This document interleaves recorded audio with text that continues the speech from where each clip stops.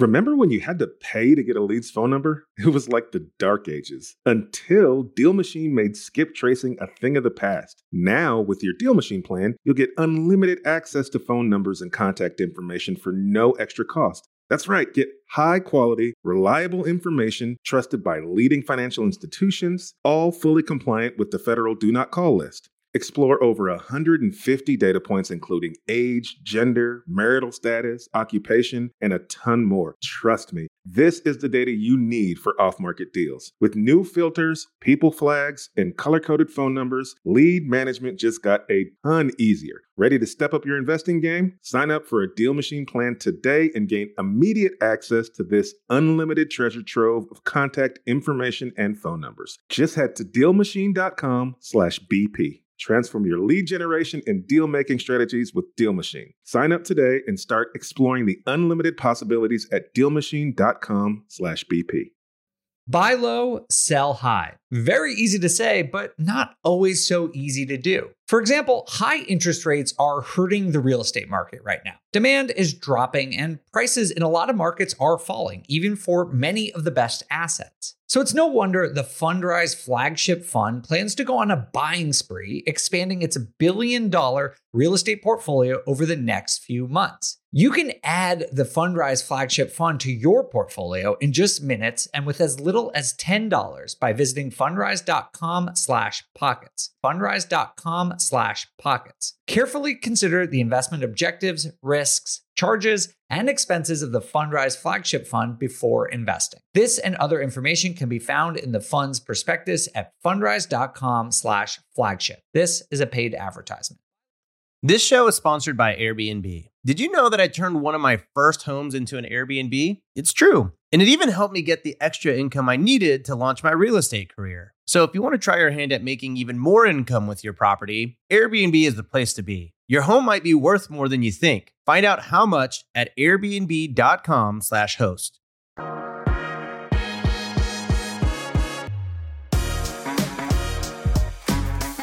Hello, everyone. Welcome to On the Market. I'm your host, Dave Meyer, joined today by James Daynard. James, how are you feeling about the multifamily market these days? You know, we're feeling pretty good. I mean, our portfolio is pretty balanced out.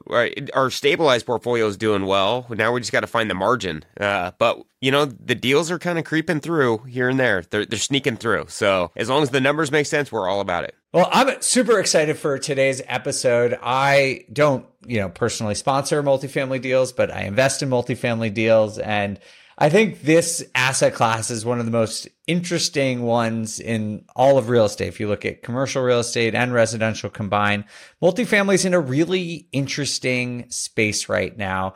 And we have brought on two of the most experienced multifamily operators I personally know. We have Brian Burke coming on, who is the CEO and president of Praxis Capital. He also wrote a book for Bigger Pockets on investing in syndications. And we also have Matt Faircloth, who is the president of the DeRosa Group. He's also been a multifamily investor for almost 20 years now. And knowing these guys, I think we're going to hear some interesting opinions that you might not be expecting about the multifamily market. You don't know either of these guys, right? Do you? I know of them, but I've never got to meet them, so I'm very excited. Well, I think we're going to have a lot of fun today because they're both very entertaining and really know what they're talking about. And don't beat around the bush at all. They're going to give it to you straight. They're going to tell you what they like about the market. They're going to tell you what they hate about the market. So if you are interested in investing in multifamily, or you're just curious about what's going on with this massive, massive asset class, you're definitely going to want to check out this episode. So with no further ado, let's just get into it. We know you've heard it before. Cash flow is getting very hard to find. There's always long distance investing, but you may be thinking, I don't have a team, enough experience, or the market knowledge to get in. That's where you're wrong. And it's also where Rent to Retirement comes in. Rent to Retirement offers fully turnkey properties that are newly built or renovated, leased and managed, allowing you to invest out of state with confidence. They've got single family, multifamily, new build, and syndication opportunities across multiple markets. They even have BRRRR deals with immediate equity. Rent to Retirement helps investors learn how to build a bulletproof business plan with the best investment and tax strategies around to help you reach financial freedom through real estate. There's no excuse not to get started in real estate estate investing when you have the right team and systems already in place. To learn more, visit rent2retirement.com. That's rent2retirement.com. Or text REI to 33777. Again, text REI to 33777. Top real estate investors love to talk about how they save so much on taxes. But how are they able to build rental property empires while skirting Uncle Sam? 1031 exchanges. 1031 exchanges allow you to defer capital gains taxes while you sell an investment property, exchanging your old property for a bigger, better one and avoiding the tax man while you do it. And that's where First American Exchange Company comes in. They're the leaders in 1031 exchanges. Whether you're a seasoned investor or just starting, First American Exchange can help you with simple rental property exchanges, complex commercial real estate investments, reverse exchanges, and more. Don't let your taxes eat into your profits. Visit First American Exchange Company at firstexchange.com or call them at 800-556-2520. That's firstexchange.com or 800-556-2520. Keep your money in your pocket and propel your portfolio further at firstexchange.com. First American Exchange Company does not provide tax or legal advice. Consult your financial, real estate, tax, or legal advisor about your circumstances. First American Exchange Company. Safe, smart, secure.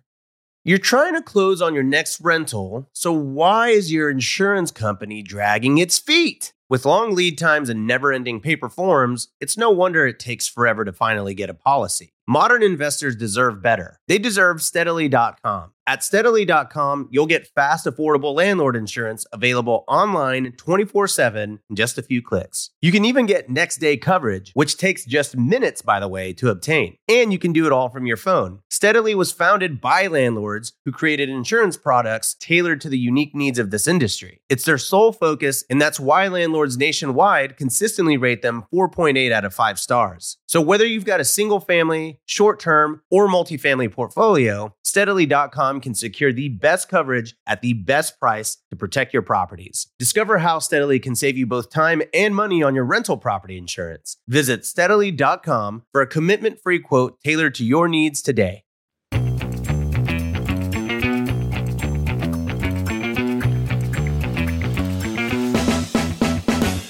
I'm going to start this interview with an apology to Mr. Matt Faircloth because I am a little bit embarrassed that I have known you and worked with you at Bigger Pockets for 8 years. Wow. And this is the first time you're on the market, and that is completely my fault. And I'm sorry, but I'm very glad to finally have you here on this show. I accept your apology, Dave, and it's an honor. It's an honor to be here. Thank you for having me, and I of course did not take it personally, and thanks again.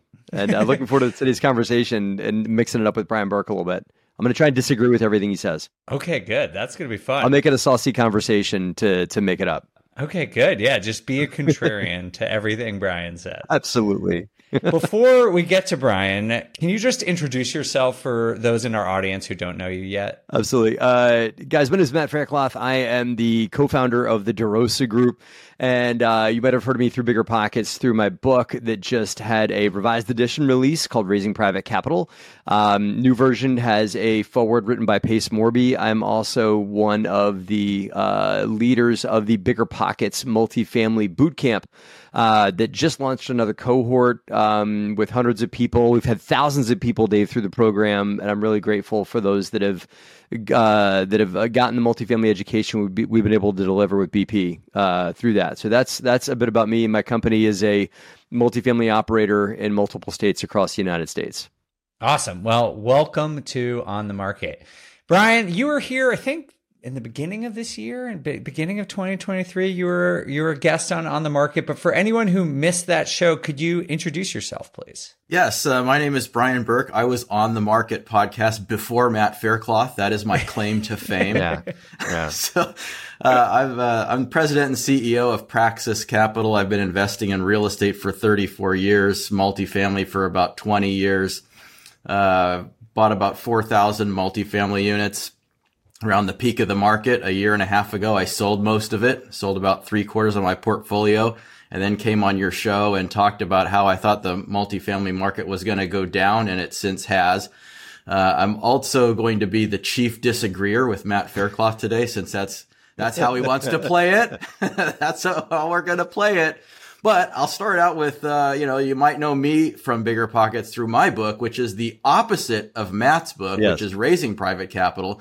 My book is Investing Private Capital, but it's not called that. It's called The Hands-Off Investor, and it's written to teach passive investors how to invest their money into the offerings from the readers of Matt's book on Raising Private Capital. Absolutely. They're good pairings, those books. And I've had many investors come to join us on our offerings that were armed with that book. And so I think it's a great book to tell passive investors how to approach the investments they want to make. Matt, you were supposed to disagree with Brian, and right off the bat, you're just agreeing. He's already failing. He had one job. You had one job. Yeah, it's not as good of a book. How about that?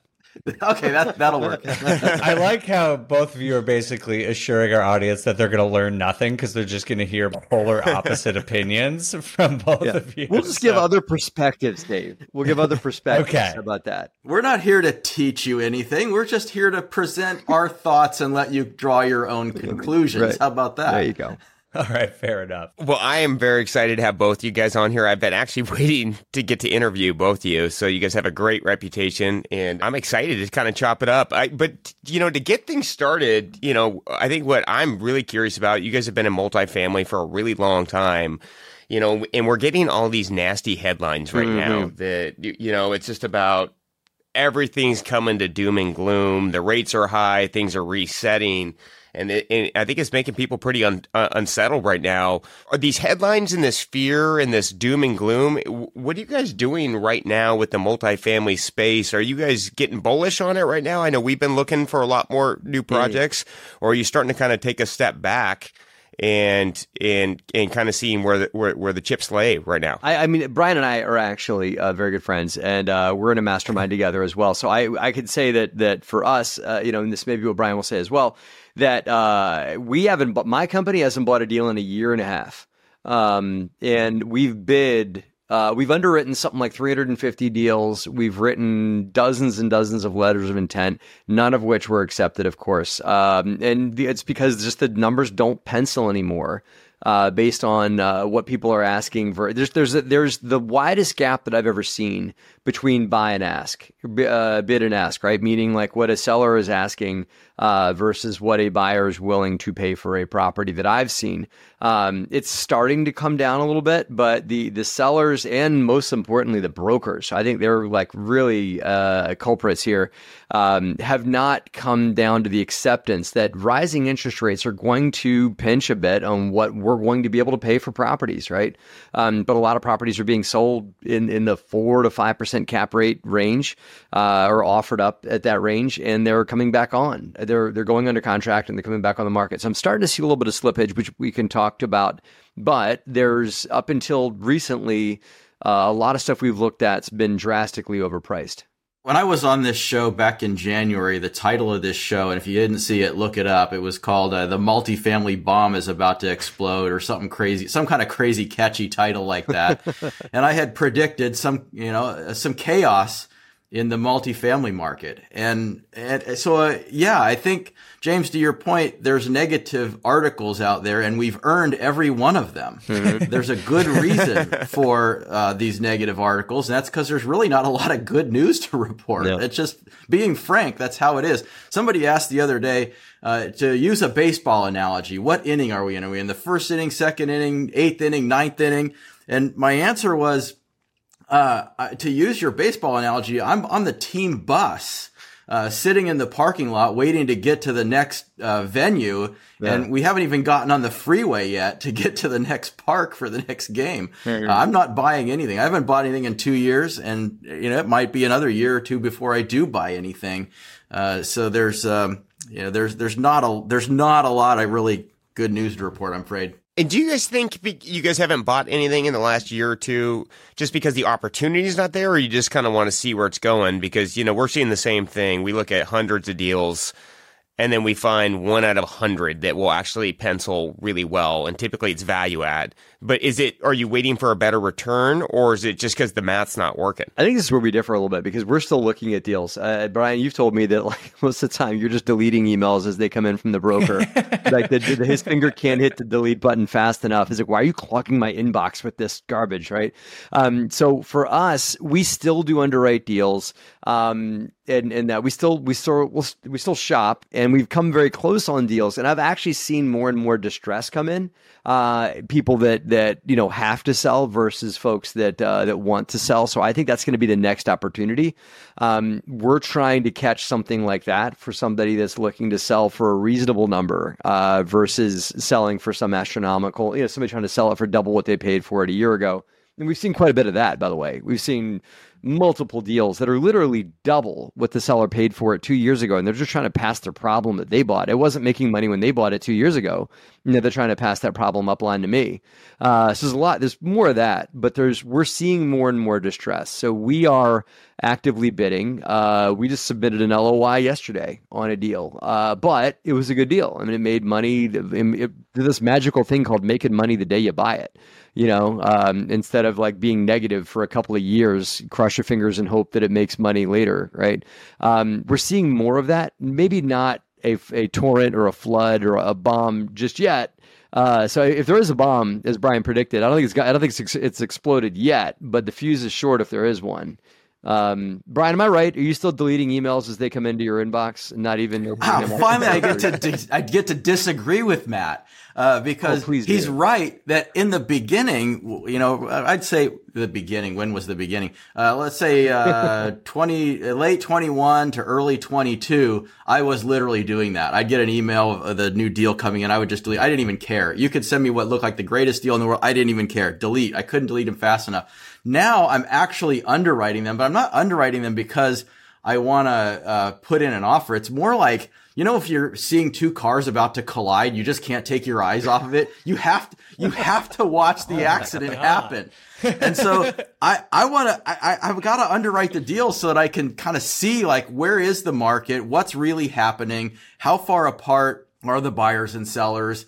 What number am I coming to versus what number are other bidders coming to? Mm-hmm. And, I'll have the conversation with the broker, like, hey, where are you coming in on pricing? Oh, our offers are kind of in this range. And it's like, really? Yeah, just lose my number. Well, at least you're reading the emails now, Brian. Yes. Yeah, just to make fun of people, though. There's got to be some entertainment. I've been doing this for so long. I got to change it up and have some fun. Come on. Right. Yeah.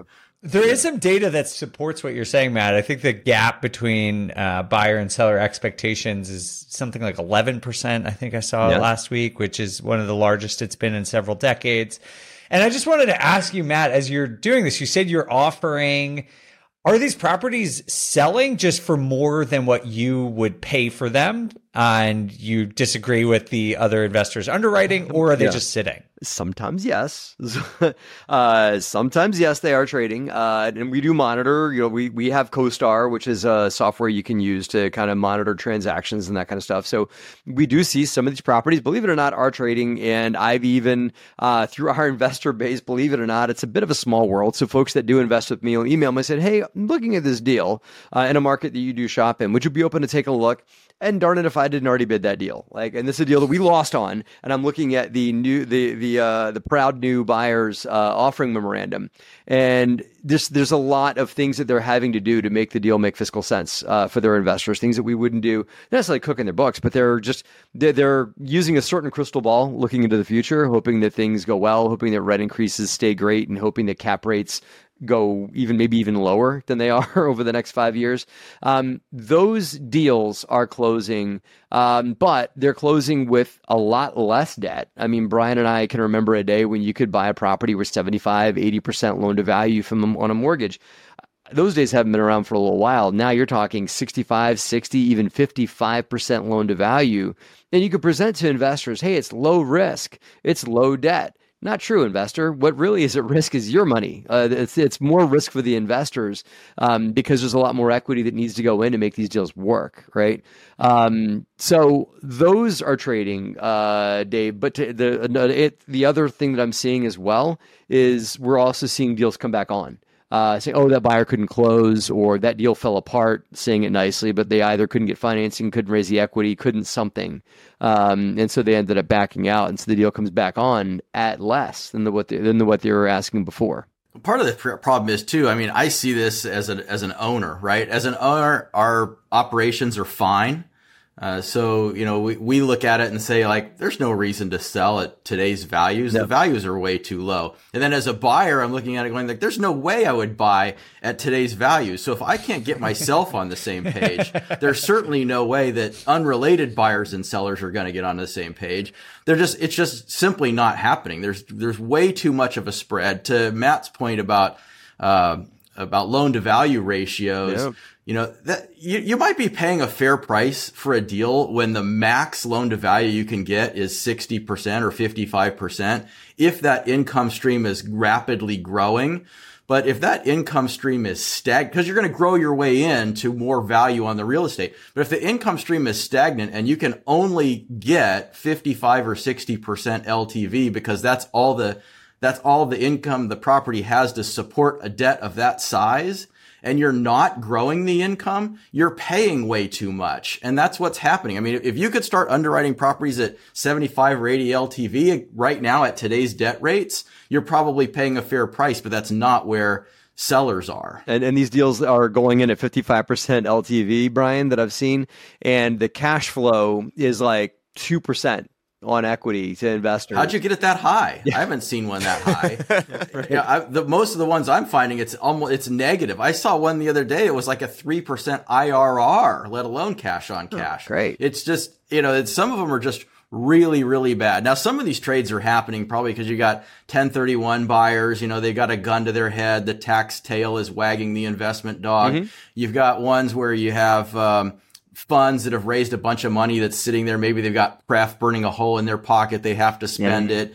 There's some transactions that are happening out there, but transaction volume is minuscule compared to historical transaction volume. I mean, we're talking about drops of 70 to 80% in some markets in transaction velocity. And there's a good reason for that. Nobody wants to pay this price, and nobody wants to sell at the price where the value really makes sense. Before we move on, Dave, I want to throw an and in there, right? To Brian, and we'll call it a disagreement. Brian, that's because I remember we're supposed to disagree, right? So, you forgot to say about cost segregation studies, Brian. And people don't talk about cost seg enough and how it's become a driving factor in this market. I cannot tell you how many investors invested with us over the years because of the negative K1 they could get because of cost seg studies and accelerated depreciation, which in essence, guys, allows investors to write off a lot of the investment that they made into a property to the tune of 30 to 50% of the check that they write to the deal, they're able to show as a loss. Cost segregation studies and accelerated depreciation is slowly burning off. You're only able to write off 80% of it this year, Brian. And as you know, it's going to 60% next year. So I think that factor has been artificially driving the market a bit, because I still get investors that call us regularly saying, hey, can you get me a negative K1? I need one by the end of the year. Don't you love it when people want to make bad investment decisions to save paying a few bucks to the government? Yeah, it's so crazy. I think some of the worst investment decisions ever made were made for tax reasons, whether it was a 1031 exchange, a negative K1, whatever you want to call it. Forget about that. This is a game of making money, not saving tax. Now, I know that saving $1 to the tax man is like earning $1. Okay, fine. But losing $10 to save $3 doesn't make any sense. Well, you guys are two of my new favorite people, I think, because I'm loving this banter. And I know when I want to practice my sales skills, I'm going to call Brian and try to sell him a multifamily building in the next 6 to 12 months. Can I listen in on that? I've said I'm the worst marketing person ever. And, here I am. I'm in the multifamily business. And I'm just totally bagging on it. So, this is my marketing prowess at its best, James. People always want to give people money who don't need it, Brian. So I think you're going to get a couple of phone calls after this podcast. But speaking of being a little pessimistic, which I think is a good thing, right? Like as investors, we're supposed to punch holes in investments, see what happens, and then whether we want to move forward or not. So I'm one of the most pessimistic salespeople there are in real estate. But going back, like to work through that pessimism and work through these deal flow, like getting back to just like the fundamentals of multifamily, like, how we buy properties or how you guys have bought in properties over the years, and just getting back into those core principles, like what you were just talking about, of people are using cost segregation just to try to get the tax break when they could be giving away money over here anyways. People get blind by certain strategies sometimes. Like, I agree it makes no sense just to get the tax break if you're losing money. It's kind of like when you go buy an expensive car every year. I'm like, I don't understand that either. You get the tax write-off, but you're still spending money on the car.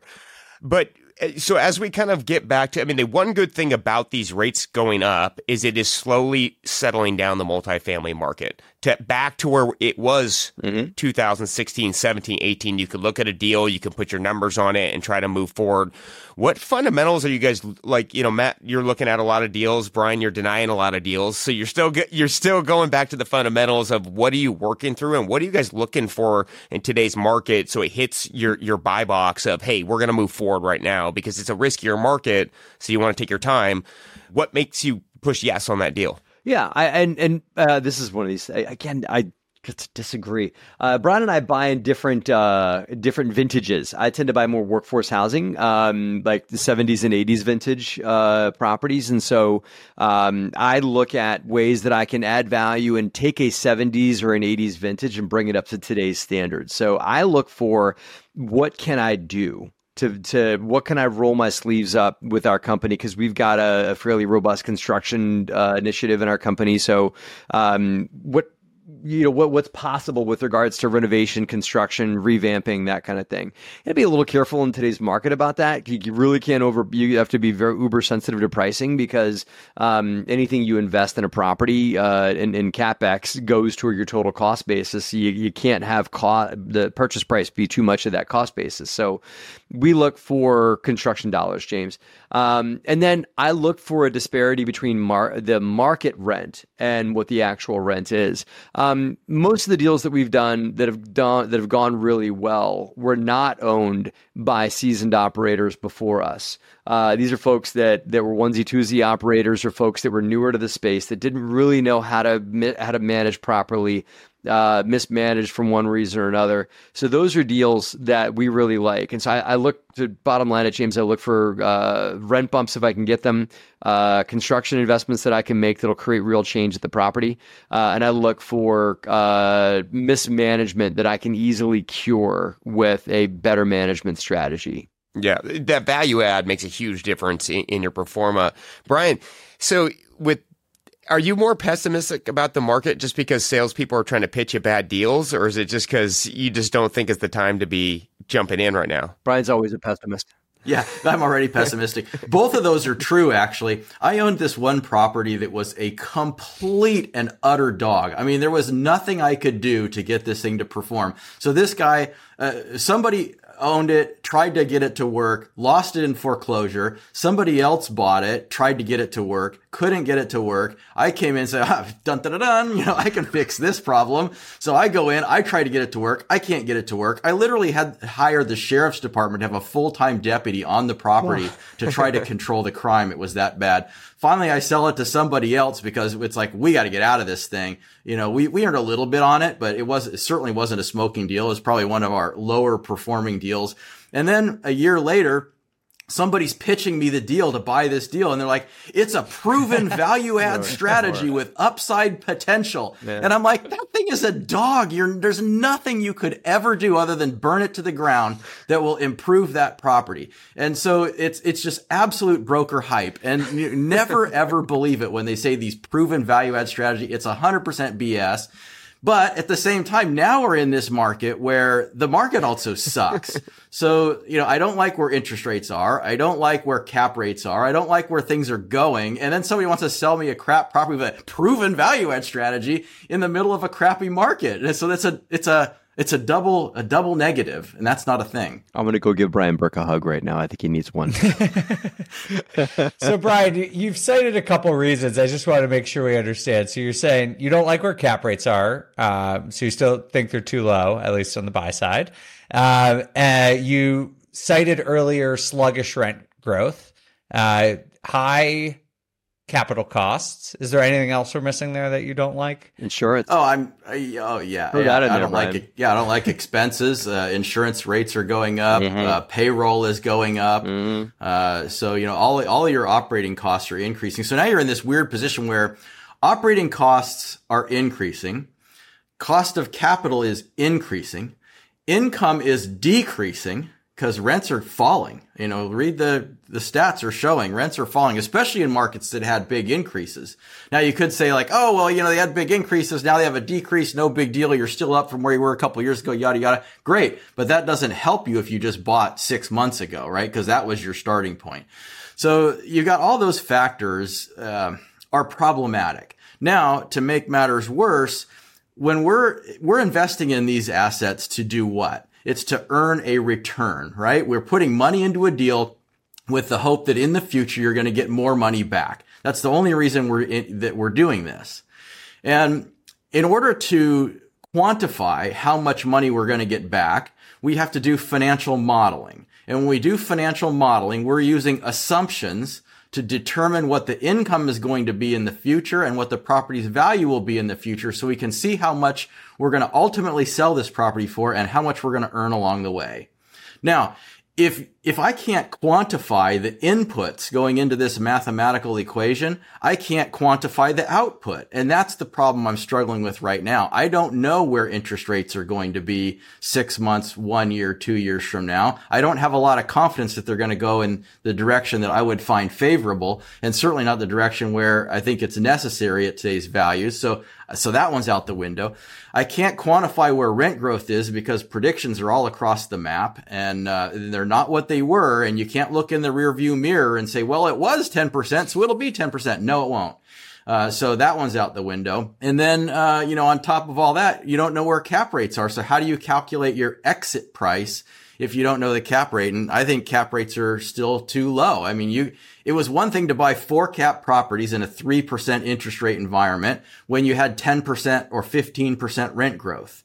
But 4 cap does not work in 0% rent growth, even if you didn't change the cost of the capital. 4 cap also does not work with increasing rents, but high interest rates. Now you have decreasing rents and high interest rates, and 4 caps are just a total joke. All right. Let's just end that. I think the episode is over. It's over now. If you were an animal, you would probably be a bear right now, right? An angry bear. It's realism. It's demanding some realism in this market. Everybody wants to be rosy, like everything's going great. Don't you think there's going to be opportunity though, Bear Man? Don't you think there's going to be opportunity coming down the pipe here, right? This is like your bull optimist buddy over here talking, right? I was going to say, is this where you say moo or something like that? No, I don't say moo. I say, right? Opportunity, because I think that I'll give you a few things that are on the other side of the coin, right? Equities expectations has not changed, right? Maybe none of the folks you're talking to have or whatever. Yes, debt cost of capital has changed, but even though you would think that it would, because an investor could just go popping their money into a mutual fund or a CD right now or whatever, and make themselves 4.5%, 5%, their expectations on pref or expectations on IRR or returns on a deal have maintained somewhat realistic. It hasn't changed. They're not expecting to make. You would think that investors made 20, 25% IRR with syndicators getting lucky and selling deals to the market being really hot the last couple of years, right? Investors were not seasoned by that, and that's not what they expect anymore. Investors still, I think, I've seen investors expect 12, 13, 14% IRR on deals, and they're also willing to be even more patient, right? I think that in addition, everything you just said is right. I'm not disagreeing with what you said, but I'm just giving you another perspective, right? So I think that there is also opportunity to acquire deals for people that have to sell. There are maybe opportunities, and this wave hasn't come through yet because it just takes a while for distressed properties to work their way through the system to get. I know you were around in 2008 like I was. When the market crashed in 2008, the distressed deals weren't on the market like a month after that. It took like a year or so for that distress to work its way through. So that being said, I think we're going to see maybe some more bank-owned foreclosures come onto the market. I think we're going to see owners that are going to get realistic, that they're going to realize they can't sell for their number that they need to sell for, and they're going to get more in tune here. So I'm starting to see more of that. More distress in the market, more people that have to sell versus those that want to sell.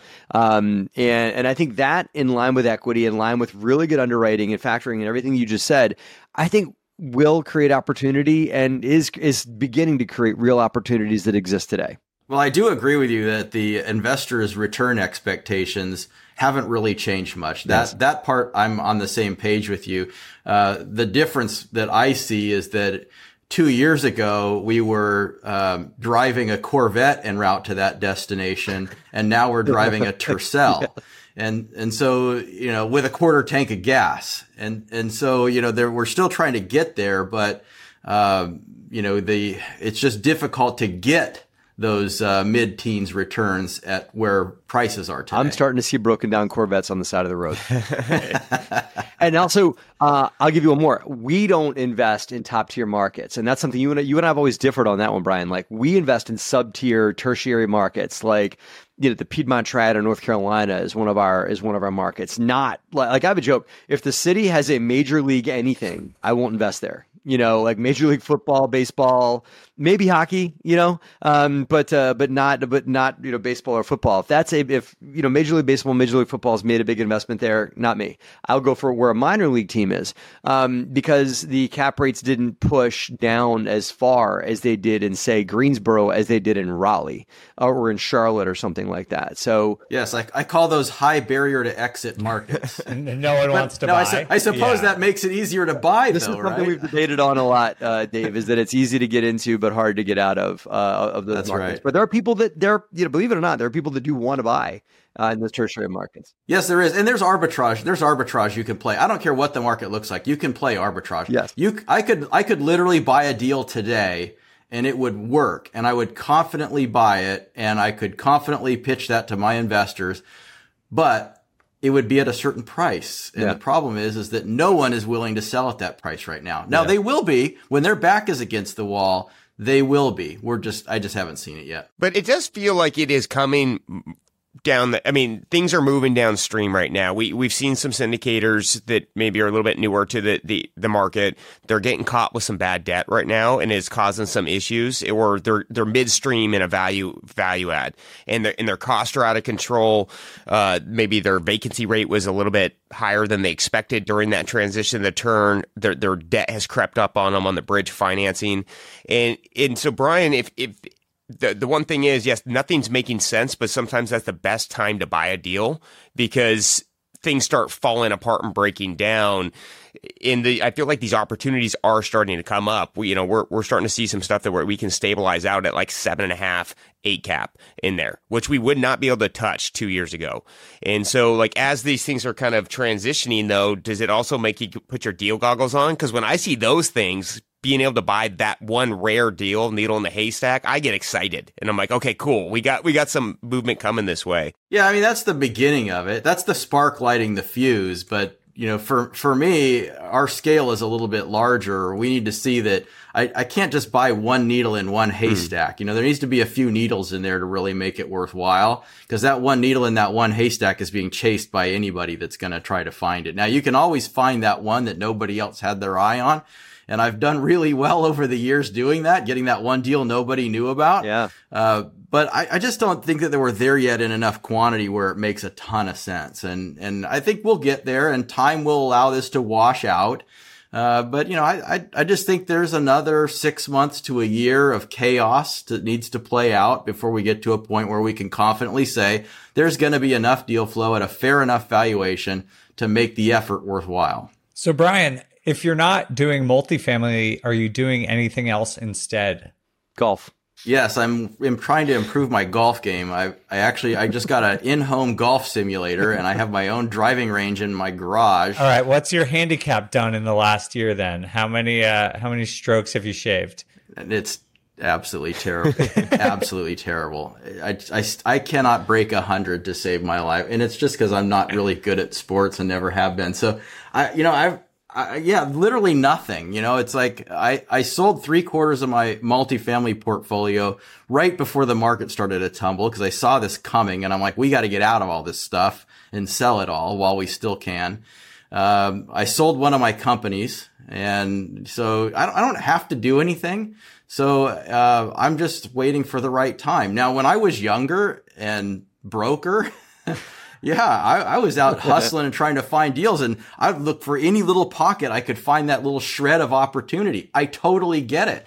The people that are listening to this podcast are like, hey, I'm newer in this business. I don't have the luxury of being able to sit there and not work for a year. I need to do something. Get out there and do it. That needle in that haystack that James talked about is out there if you can find it. I think you're going to find it probably in small multi. Mm-hmm. I think that's where the opportunity is right now. I'm too lazy to do it, but I think if you have the energy for it, go out there and look for your duplex, fourplex, 10plex. Yeah. Because that's where you're going to find the quintessential tired landlord, right? Or that's where you're going to find the undercapitalized, unsophisticated owner that wants to get out of landlording and all that kind of stuff. That's where you find those deals. You don't find those in 250 unit apartment complexes. People that own that stuff are generally well capitalized, professional. They do this for a living. They have resources and ways to weather the storm. Now, that doesn't mean they all do. There's certainly a lot of syndicators that got in this business over the last few years that probably never should have. This market will clean them out, but it's the deals are going to happen behind the scenes. You casual investors are never going to see them. There's billions of dollars. In fact, I think I just saw an article the other day, $205 billion of capital sitting in dry powder on the sidelines by large PE, waiting to buy distressed debt packages from these deals. And so what they'll do is they'll buy the debt at a discount, and then they'll foreclose. But when they open the foreclosure bid, they're going to open it at full principal and interest, which will be more than the property is worth. So they'll get the property back and they'll buy the property before you ever see it. So I don't think we're going to see this big wave of foreclosures. All that's going to happen in so-called backdoor deals that aren't going to be, out there on the forefront.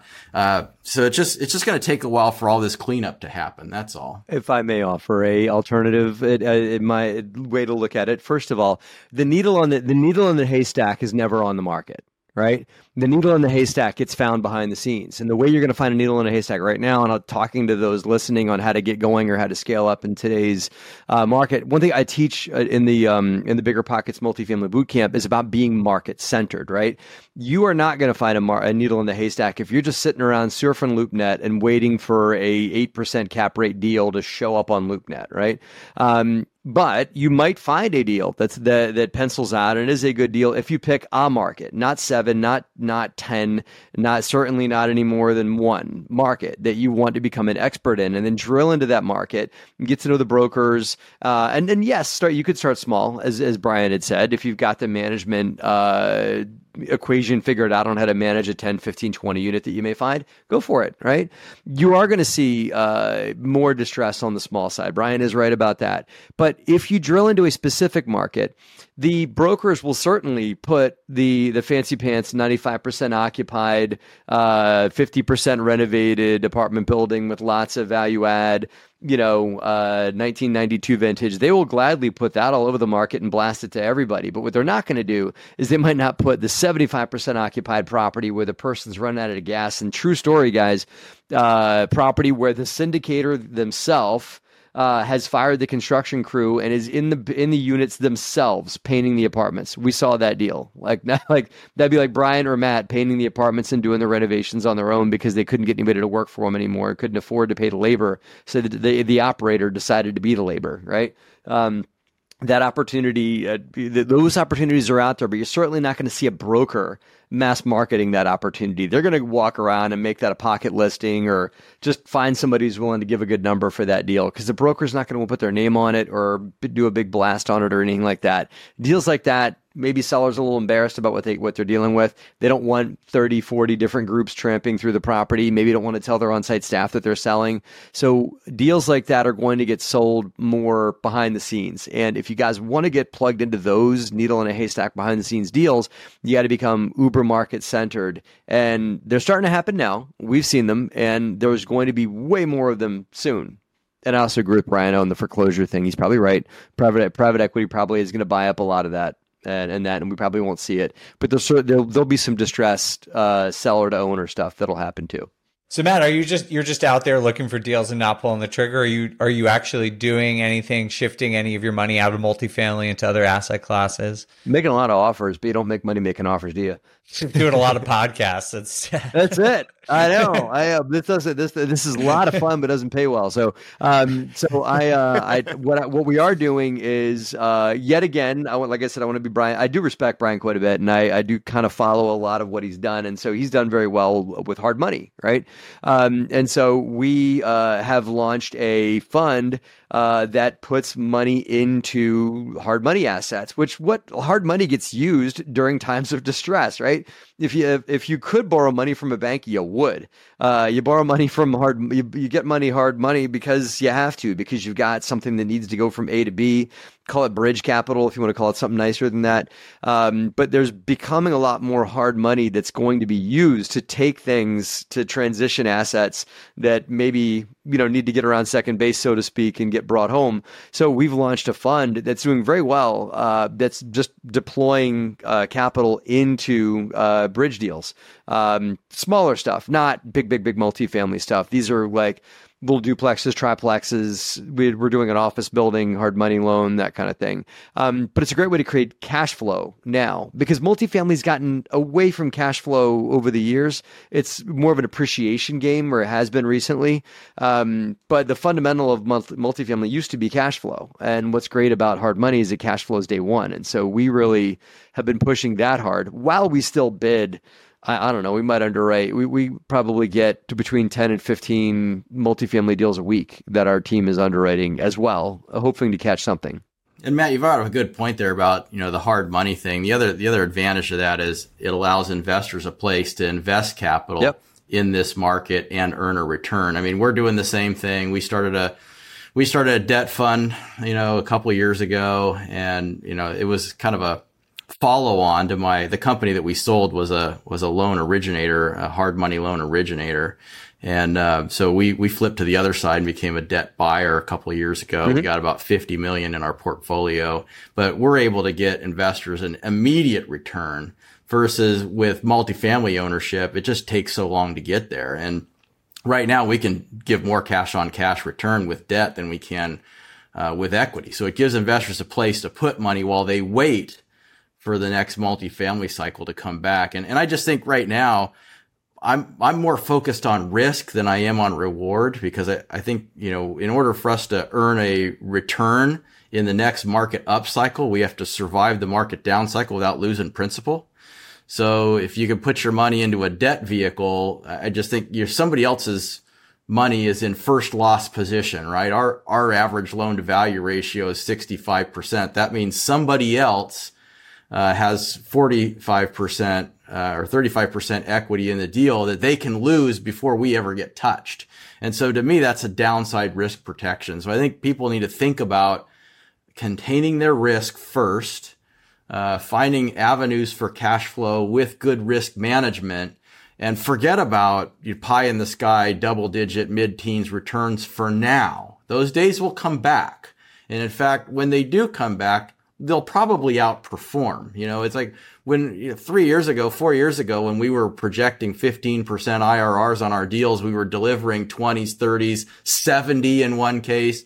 So, those returns are really good when the market is really taking off. Those days will be back. I'm not long-term bearish on real estate, the market, or multifamily. I'm short-term bearish, and that's all going to change. The problem is I don't know when. Is it going to change next week, next month, next year, or 2 or 3 years from now? I can't call it yet. You'll have to have me back on the show before you have Matt come back on, because I don't want to have him beat me the second time around.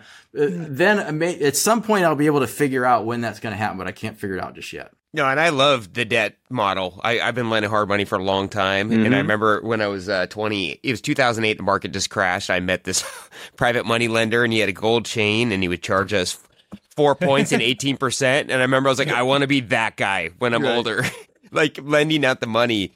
Because you're right. It gives you a much safer loan to value position. We do a lot of private money, hard money loans out in Washington. As debt becomes harder to get, right, it's a great engine because you can get a high yield. But going back to the multifamily conversation, the good thing about it is you don't get taxed at the same rate that you get as ordinary income coming through, right? It's a high return, high tax. And I guess since we brought up debt, what do you guys suggest? Hard money, people are starting to use it more for these value add multifamily deals too that are a little bit hairier. They got a lot more construction going on. The commercial debt's gotten a lot tougher to get. They don't want to lend you as much money. It costs more. What are you guys seeing on the commercial debt side right now as far as apartment financing, and for people that are looking at buying that 10, 20, 30 unit buildings, right? Because that's where a lot of the opportunities are. What kind of commercial debt and who should they be talking to? I know we're doing a lot of local lenders where we're moving assets over to them to give us more lending power, because the more assets you bring them, the more flexible they are with you. What are things that you guys are seeing as you're looking at maybe buying that next deal, or one day if I can get Brian a good enough deal, maybe he'll buy it. What would you be doing to lock down that debt? The deal's big enough and it doesn't need that much renovation. The agency debt, Fannie Mae, Freddie Mac, are still probably the best out there that you're going to get because they're government backed. The yield spread they're willing to take is a lot less than what you're going to see elsewhere. So they're still putting money on the street at like 6.89, 5.8, 5.9, maybe 6.1, somewhere in there, which is about as low as you're going to get. But if you need any renovation dollar at all, if you want to renovate the property and do some value add, you get two choices, right? You can either get that money from your investors and raise it, and then hopefully you can recapitalize the property and refinance it, or you create enough value add cash flow that the investors are happy with what they're getting, right? That's what we do. We just do renovations with investor capital. We just raise what we need for renovations. The other way you can go about it, James, is you could, if you're buying that 20, 30, 40 unit, right? A lot of small community banks on the small side would be willing to lend that to you. Maybe at fixed rate debt as well, right? So what scares me is floating rate debt. Because no telling where it's going to go. And then there's this awful, terrible invention called a rate cap. Actually, it's not a bad thing, but they're just so crazy expensive now that you'll have to buy to stop your rate from going up. And the cost of those things can really kill the deal. So if you can get small community bank debt, like not a bank that has their name on the side of a stadium, but small banks that maybe has 5 to 10 branches just in the market that you're investing in, they might be willing to throw in renovation capital as well, and maybe offer to do what's called rolling up to perm, where they can give you acquisition debt and construction debt, and then they'll give you they'll transition that loan over to a permanent loan and start amortizing it over time once you're done your work. The only just asterisk to put on there is a lot of times, almost all the time, that debt is recourse, meaning you have to sign off on a personal guarantee. So you have to be okay with that. Yeah, I think Matt's nailed it as far as most of those financing sources are concerned. I think to that I'd add that private money is a source to use when you can't find anybody, any banks or agencies to loan. More unique scenarios, heavier lifts, that's where your private money comes in. It's a little bit more expensive on an interest rate. It also has a pretty short maturity. There's unique situations where that works. Now you really have to be confident that you can execute in the time frame that you have allotted, because I think the biggest killer in real estate in terms of sponsors having a lot of difficulty is in short-term maturities. And it's amazing how fast time goes by. And if you take out a 3-year loan with 2 1-year extension options and you think that's forever from now, well, 3 years goes by in the snap of a finger in this business. And then if things don't go according to plan, you might not qualify for those 1-year extensions, and now you're completely stuck. So you really have to be careful, about loan maturities. Now, in one place I differ from Matt, and I get to disagree with him again, which I love, Please do. is, I like floating rate debt. And, most people think like, you're nuts. Why would you want to take on interest rate risk? And, the reality of it is if interest rates right now are at a all-time high, and when I say all-time, I don't mean all-time. I mean like in the last, call it decade, interest rates are higher than they've been in a decade. Do I want to lock in fixed rate debt at, historically high interest rates, in relation to this kind of short-term history? I don't. I want to see it float down. Now, the other problem is when commercial real estate, residential real estate, totally different ball game. I love fixed rate. Any residential property I've ever owned has had 30-year fully amortizing fixed rate debt. I wouldn't do anything other than that. But in the commercial space, you don't get 30-year fully amortizing fixed rate debt. You get any kind of debt that you get in commercial real estate that has a fixed rate is going to have some kind of prepayment penalty. And it might be a fixed percentage of the loan amount, in which case that's not so bad. It might be a concept called yield maintenance, which is astronomically horrible. Yield maintenance means if I take out a 10-year loan, I'm essentially telling that lender they're going to get all 10 years of interest. And if I have this deal that I'm going to buy, fix up, and resell in, let's say 3 years or 5 years, I've still got to pay the other 5 or 7 years of interest to that lender that I'm not even borrowing their money. And when you add up the cost of that, it's enormously expensive. It can cost you millions of dollars. Now, do I want to do that when rates are high? No, because that means I can't refi if rates go down. And if the property value goes up, I can't sell either. I painted myself into a corner. Now, I like floating because it doesn't have that kind of a penalty. Now, floating, on the other hand, has one risk, and that is if interest rates move high, fast, it really sucks to be in floating rate debt. And what just happened? Interest rates moved higher than anyone ever imagined, faster than anyone's ever seen. And this is the worst time to have been in floating rate debt in probably 20 or 30 years. And I have floating rate debt on the assets that I own, and it sucks. Now, we don't know yet whether or not fixed would have been any better, because if I go to sell in a year or two, I might have had yield maintenance that would have killed it anyway. So nobody really knows. The jury isn't out until the whole thing is done. But debt isn't a simple yes or no question. Debt is a very complex question that you have to tailor to your specific circumstance on the deal that you're doing. That's fantastic advice, Brian. Thank you. And yeah, I think for all of you who are considering multifamily or are currently investing in multifamily, highly recommend learning more about the debt structures. It's something I feel still like a novice on. And thank you for teaching us a bit about it, Brian. But it's a lot riskier and a lot more complex than residential financing. So hopefully you all can take the time to learn it. Maybe that's what you should spend this time doing instead of buying deals, Brian. Is everyone should be learning about commercial debt right now so that they can apply what they learn when the market cycle changes a little bit. Well, I've been saying, Dave, for a while, this is a fantastic time to build your business. This is the time where you should be learning everything you can about debt, building your investor base, building your broker network, building your systems. Because you know what? When the market gets really good, you're going to be busy doing deals, and you're not going to have time to refine your systems and sharpen your tools. No. This is when you sharpen your tools, and then you use them when the market is really good. So this is an opportunity. Take it. Yeah, and I would talk, I would work really hard on infiltrating a specific market right now. We're not going wide; we're going deep as a company. We're not picking new markets. We're just trying to make new friends in the markets that we're already investing in, because that's how we're going to find those needles in the haystack. And in today's times, the worst thing I think you could do is to dilute yourself and go wider than you should, as this market's a little squirrely right now. All right. Well, we'll end on an amicable, friendly note like that, with you two agreeing with each other and offering such great advice. Yes. Brian, if people want to learn more about you and what you're not doing right now, where should they find you? Well, we are doing a debt fund. That's fair. True. Sure. You can learn more about us at our website, praxcap.com. It's praxcap.com. You can follow me on Instagram at Investor Brian Burke. You can check out my book, biggerpockets.com /syndication book. Or you could meet him at the Top Golf down the block from his house, which is yes. Or you can meet me at BPCon, where I will be moderating the panel on multifamily. Actually, it's just on syndication, not specifically multifamily, but the panel on syndication. All right, great. And Matt, what about you? They can learn more about my company, DeRosa Group, at our webpage, DeRosa Group, DEROSA Group. They can follow me on Instagram at @TheMattFaircloth. And they can also see me at Bigger Pockets at our booth that we have there at Bigger Pockets. They can come see me at the multifamily networking session that we're running there as well.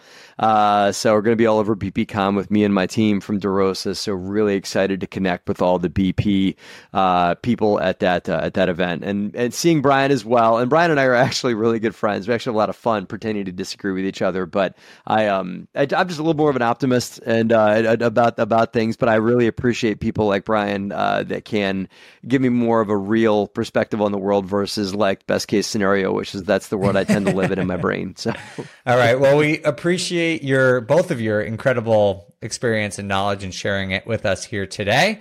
And of course, we'll have to have you both back on soon. Hopefully, when we have a little bit better line of sight on what's going to be happening, so we can start hearing some of the strategies that you're both employing to start jumping back into the market. But who knows when that will be. All right, Brian, Matt, thanks so much for joining us again. Thanks for having us, Dave. Thanks, James. Yeah, thanks. Thanks, guys.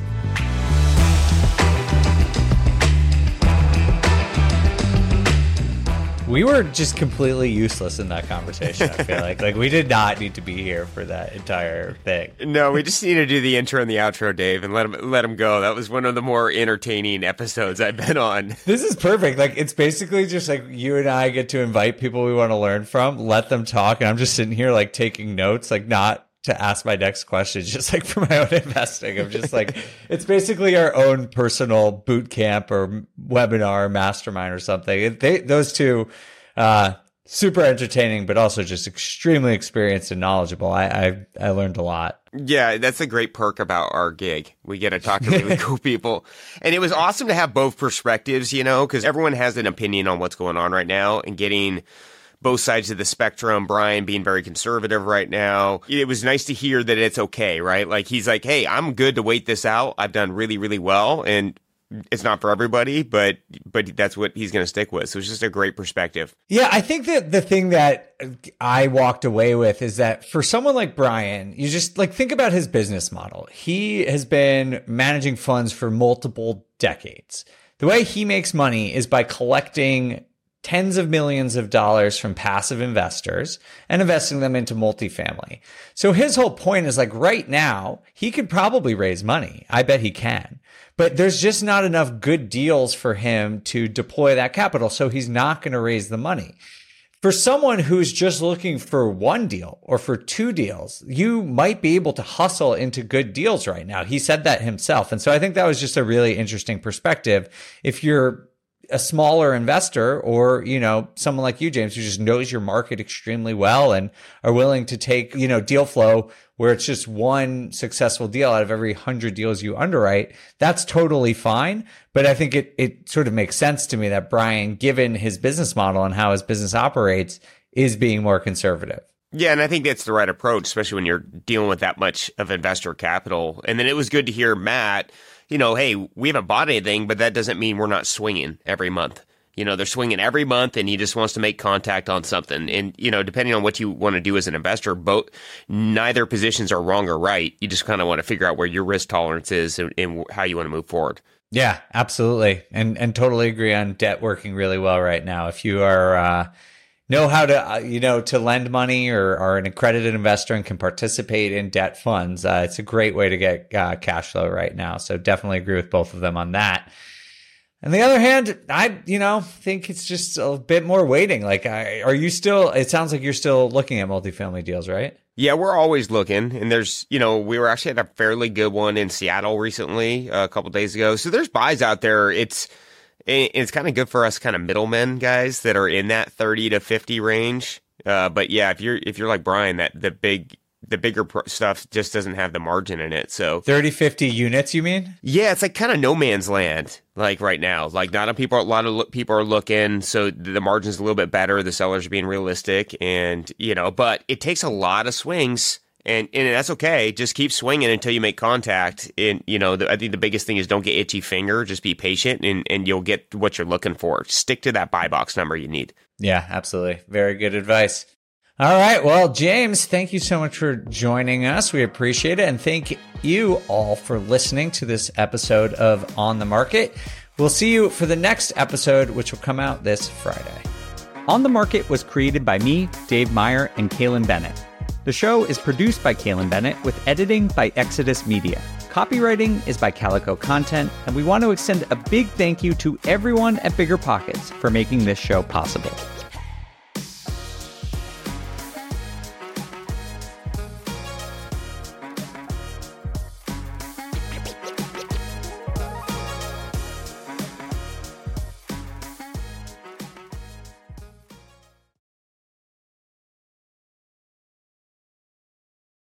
The housing market is changing, and finding your way right now can be a bit tricky. There are rate shifts, there are confusing headlines, but at the end of the day, your goal hasn't changed. You probably still want financial freedom as much as ever. Well, the good thing is that experienced investors know it's not about trying to time the market. It's about the amount of time you have in the market. And if you're ready to get into real estate investing game, you can still do that. Or you can take your game to the next level by finding an investor-friendly agent. With BiggerPockets Agent Finder, you can find the right agent in just a few minutes. You head over to biggerpockets.com/deals, enter in some details about what you want, where you want to buy, and boom, you instantly get matched with an investor-friendly agent who fits the bill. These local market experts can help you navigate the neighborhoods, analyze the numbers, and take action with confidence once and for all. This free resource is only available at biggerpockets.com/deals. Get an agent, get the deal, and get closer to financial freedom at biggerpockets.com/deals. That's biggerpockets.com/deals to find your investor-friendly agent today.